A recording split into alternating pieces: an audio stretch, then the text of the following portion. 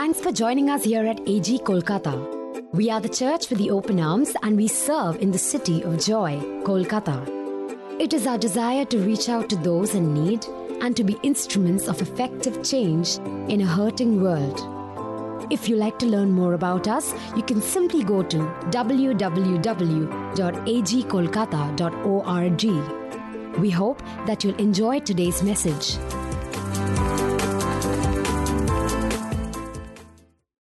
Is God really there? That is the title of my message this morning. A question that every human being asks at some time in his or her life. But some of you may wonder, Pastor, why are you asking this question here at a Sunday morning service? Aren't we all here because we believe in God? Well, I wonder, do believers ever ask this question? When life's struggles become unbearable, when the cares of this life overwhelm us, and we seem to be losing the fight, if we are honest, we must admit that we all have moments of doubt. In fact, such moments of doubt are recorded in Scripture itself. And I want to read to you selectively from Psalm 42, where the psalmist describes his experience. Psalm 42, a few verses in the beginning, and then we'll go down to verse 9. As the deer, let's read it with me, please. As the deer pants for streams of water, so my soul pants for you, my God. My soul thirsts for God, for the living God. When can I go and meet with God? My tears have been my food day and night, while people say to me all day long, where is your God? Verse 9. I say to God, my rock, why have you forgotten me? Why must I go about mourning, oppressed by the enemy? My bones suffer mortal agony as my foes taunt me, saying to me all day long, where is your God? Why, my soul, are you downcast? Why so disturbed within me? Put your hope in God, for I will yet praise Him, my Savior and my God. Bad enough, things are going downhill. Life seems to be falling apart. And you feel like you can't take much more. If that is enough, when you go through those hard times, sometimes unbelievers look at you and say, where is your God? He trusted in Jesus. What good did it do to him? She gave her life to Jesus. See where it got her. Is God really there? Such times when our faith is tested, we find ourselves in the deep recesses of our soul struggling with that question. Is God really there? Or is belief in God just a delusion? A cruel joke? Someone else has put it thus: has God created man, or has man created God? Now this morning, I don't want to deal with the problem of evil. Okay, why do things go wrong? Even though we are believers. We will deal with that another day, another time. But this morning, for all Christ followers here, I want to try and lay a foundation why we believe in God. And I want to share with you 3 reasons why it makes perfectly good sense to believe in God, despite things that around us might pull us away from faith in God. The first reason is what I describe as the endless search. I think in the point, it may what it comes up on the screen, it may say eternal search, but I want to change it to endless search. The search for God is as old as the earth itself. One of the oldest books in the Bible is the book of Job, and it records in one place Job's desperate cry in Job 23. If only I knew where to find God, I would go to his court. I would lay out my case and present my arguments. Verse 8. I go east, but he is not there. I go west, but I cannot find him. I do not see him in the north, for he is hidden. I look to the south, but he is concealed. So in the Bible, you have this search recorded. But there is perhaps no nation in the world where the hunger for God is as deep and intense as our own beloved land of India. It's a land of many religions with an unquenchable thirst for truth, for reality, for God. And this cry is captured in one of the oldest, highest expressions of Hindu wisdom, the Upanishads. Some of you will be familiar with this sloka in the Brihadaranyaka Upanishad. Lead me from the unreal to the real. Lead me from darkness to light. Lead me from death to immortality. This is a cry that comes from the lips of the ancient sages of India. And it's echoed down through the centuries and expressed in the writings of many sages. And I want to just quote to you two such great men in our own beloved land of India who expressed this endless search. In a poem entitled Quest for God, Swami Vivekananda says these words. Please listen. Over hill and dale and mountain range, in temple, church and mosque, in Vedas, Bible, Al-Quran, I had searched for thee in vain. Like a child in the wildest forest, lost, I have cried and cried alone. Where art thou gone, my God, my love? I called on all the holy names of every clime and creed. Show me the way in mercy, ye great ones who have reached the goal. The search, this quest. No one has captured the soul of India's search more eloquently and with greater passion than our own Bengal's revered poet and Nobel laureate, Rabindranath Tagore. In his great work, the Gitanjali, I quote these beautiful words. I have been seeking and searching God for as long as I can remember, for many, many lives. From the very beginning of existence. Once in a while, I have seen him by the side of a faraway star, and I have rejoiced and danced at the distance, although great, is not impossible to reach. And I have traveled and reached to the star, but by the time I reached the star, God has moved to another star, and it has been going on for centuries.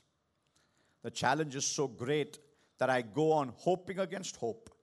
I have to find him. I am so absorbed in the search. Here, this revered poet is not describing only his personal search. He is describing the cry that comes from the soul of a nation. Interestingly, on another occasion, he makes this fascinating confession. And I quote again. Do you know, I have often felt that if we were not Hindus, I should like my people to be Christians. Indeed, it is a great pity that Europeans have come to us as imperialists rather than as Christians, and so have deprived our people of their true contact with the religion of Jesus Christ. For the record, Rabindranath Tagore never became a professing Christian in our sense of the word. But this quote captures both his search, his attraction to Jesus, and on the other hand, unfortunately, the hindrance to many people in our country who perceived the way of Christ as the European way, the way of imperialists, and struggled to accept the truth of Christ because it came to us in European garments.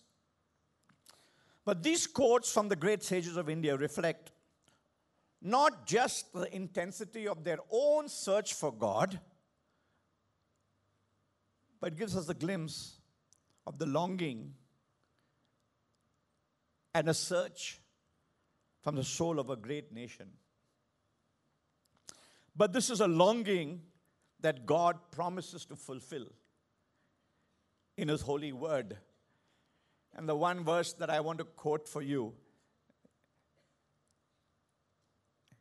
where God promises to satisfy the longing, the search for God, is in Jeremiah 29, verses 13 and 14. He says, "You will seek me and find me when you seek me with all your heart. I will be found of you."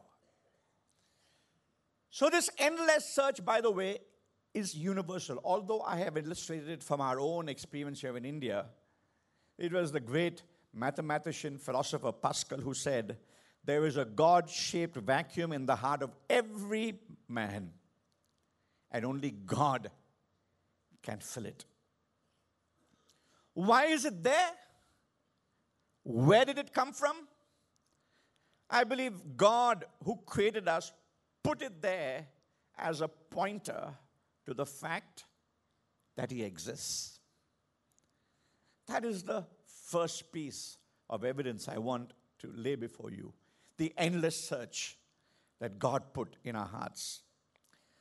Secondly, I want us to consider the evidence that comes to us from life's big questions. In Romans chapter 1, verse 19 and 20, this is what Paul writes. Speaking about human beings, fallen human beings, he says, they know the truth about God because He has made it obvious to them. For ever since the world was created, people have seen the earth and sky. Though through everything God made, they can clearly see His invisible qualities, His eternal power and divine nature. So they have no excuse for not knowing God. What is Paul saying here? He's saying within every human heart, there is a natural awareness, an intuitive awareness of God's existence. And that awareness is expressed in the spontaneous questions that we have. Every human being, at some point in life's journey, we ask these questions. I want to just consider three. First is, does life have any meaning or purpose? If so, what is it? What is it? The question of identity. Who am I? Or what am I? Am I here just as the result of an accident? Am I just an accidental bunch of atoms that have come together? Am I nothing more than a sophisticated stone?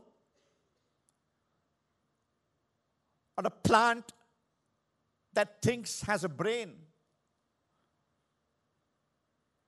Or a slightly advanced form of animal? Is that who I am? And what am I doing here on this planet? Am I simply here to consume oxygen as long as I exist and then fade away into nothingness? Am I here simply to fight for survival? Biding my time? Doing my best to postpone the inevitable. What is the inevitable? Death.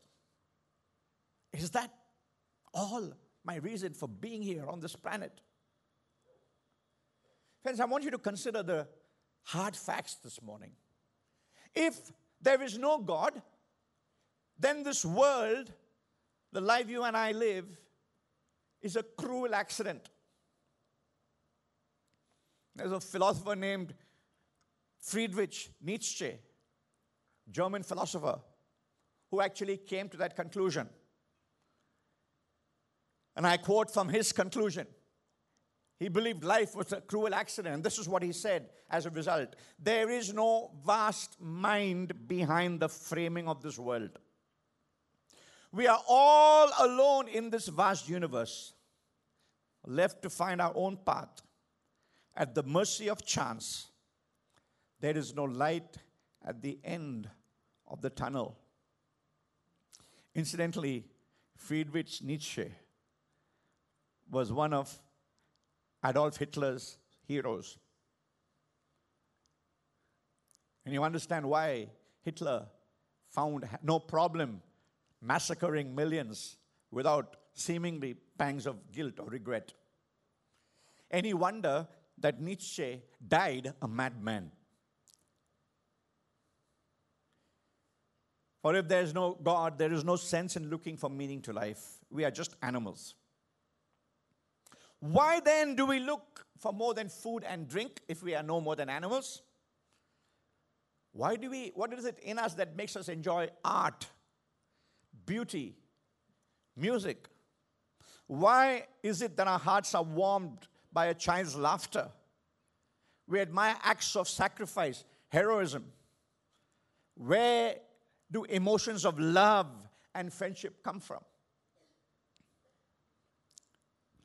The great Saint Augustine captures it in these famous words. He said, "You have made us for yourself, and our hearts are restless until they find their rest in you." What is he saying? There is within every human heart a desire for meaning, for purpose. That is what makes us restless. That is what makes people, even though they are multi-billionaires, unhappy. Those who reach the pinnacle of fame, there's still a gap. Why?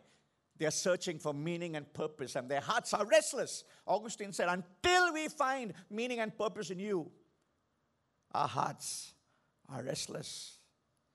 Big questions of life. The second big question I want to place before you is, how can we tell the difference between right and wrong? And why should we do good rather than evil? Those two questions are connected, which is why I put them together.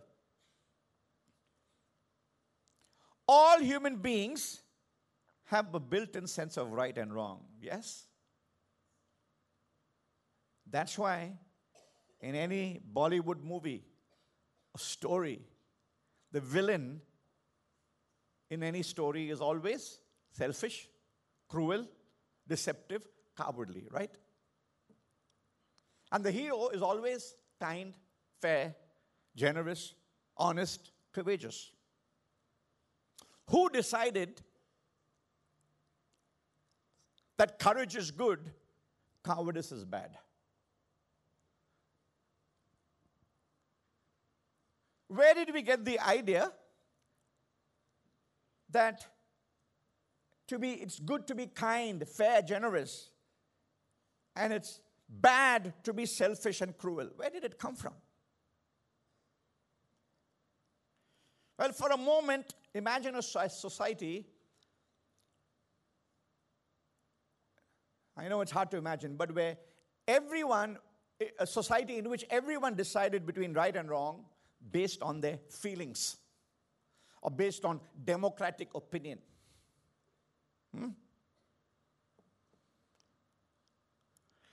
For centuries, millennia, majority opinion felt slavery was right. In our own country, for centuries, people have believed that the caste system, where some people are superior to others, is the way we should live. Majority opinion. Majority opinion voted Hitler to power and supported his genocide. You see, friends, without God, there is no standard for good and evil, for right and wrong, above the realm of human existence. Moral choices, right and wrong, based on democratic vote, majority opinion. I'm sure some of you may have heard of the famous incident from what is known as the Nuremberg trials. The Nuremberg trials, many of the war criminals during Hitler's era were brought to trial for cold-blooded murder of people in the gas chambers and the prison camps. And every time one of the SS officers under Hitler's command were asked to give reason, how did you give the order to have innocent children butchered? Civilians were just murdered in cold blood simply because they were Jews or simply because they were considered a threat to the Third Reich. And every time the officers would say, we are innocent because the law of the land decided what we should do and shouldn't do. And we were simply being obedient soldiers doing what we were told. Over and over again, that was the excuse given. So on that basis, the officer said, pleaded not guilty. We are innocent. We only gave the command. But we were obeying a higher authority. After several days of hearing this, finally one of the judges had enough. And he did something very uncharacteristic. In this very formal world court, he stood up in exasperation and shouted. He said, is there not a law above all laws? Is there not a law above all laws? You know what? If there is no God, there is no law above all laws. There is no basis for right and wrong. But I want to just give one more question. That is a reflection of the intuitive God awareness every human being has. And that is there hope of life beyond the grave? What happens after death? I gave you that quotation from the Upanishads, the longing expressed in that phrase, lead me from death to immortality. And the Bible has its own version of that in Ecclesiastes 3:11. God has made everything beautiful for its own time. He has placed eternity in the human heart. Human beings, people everywhere, yearn for eternity. Excuse me. Deep in our hearts, we feel there must be more to life. There must be life beyond the grave. In our hearts and minds, we believe there must be a beautiful life somewhere beyond, free of evil. But if there is no God, this is a vain hope.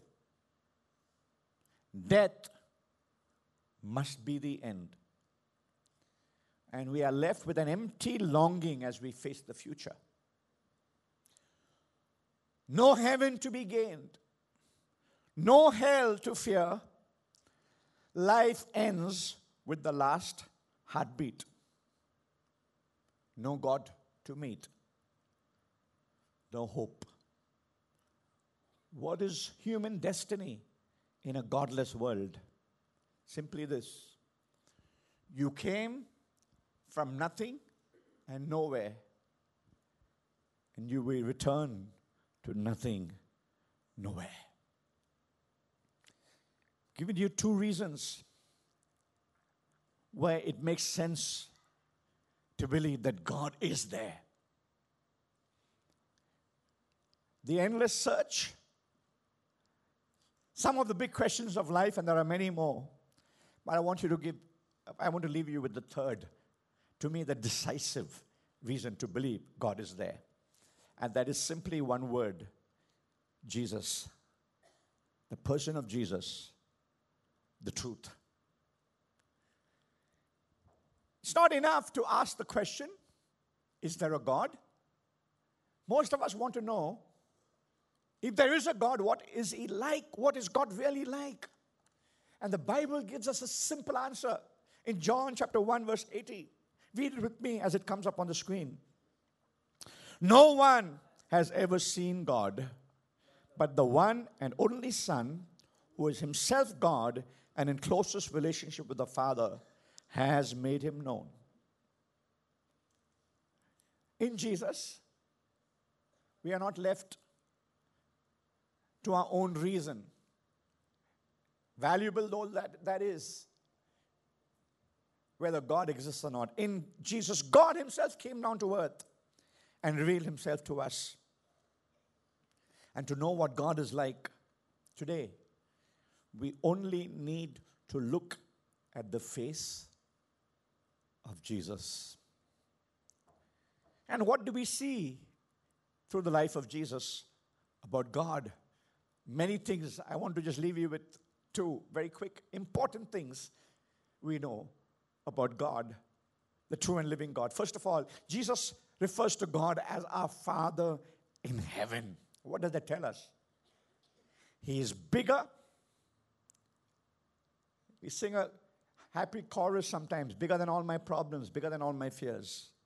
God is bigger. He's bigger, yes. He's different. He's far removed. He's beyond anything you can imagine. And we'll explore that the rest of this year. He's awesome. There are many things about God we will never fully grasp. But what Jesus did tell us clearly about God is that he is powerful. He's loving. He cares for us.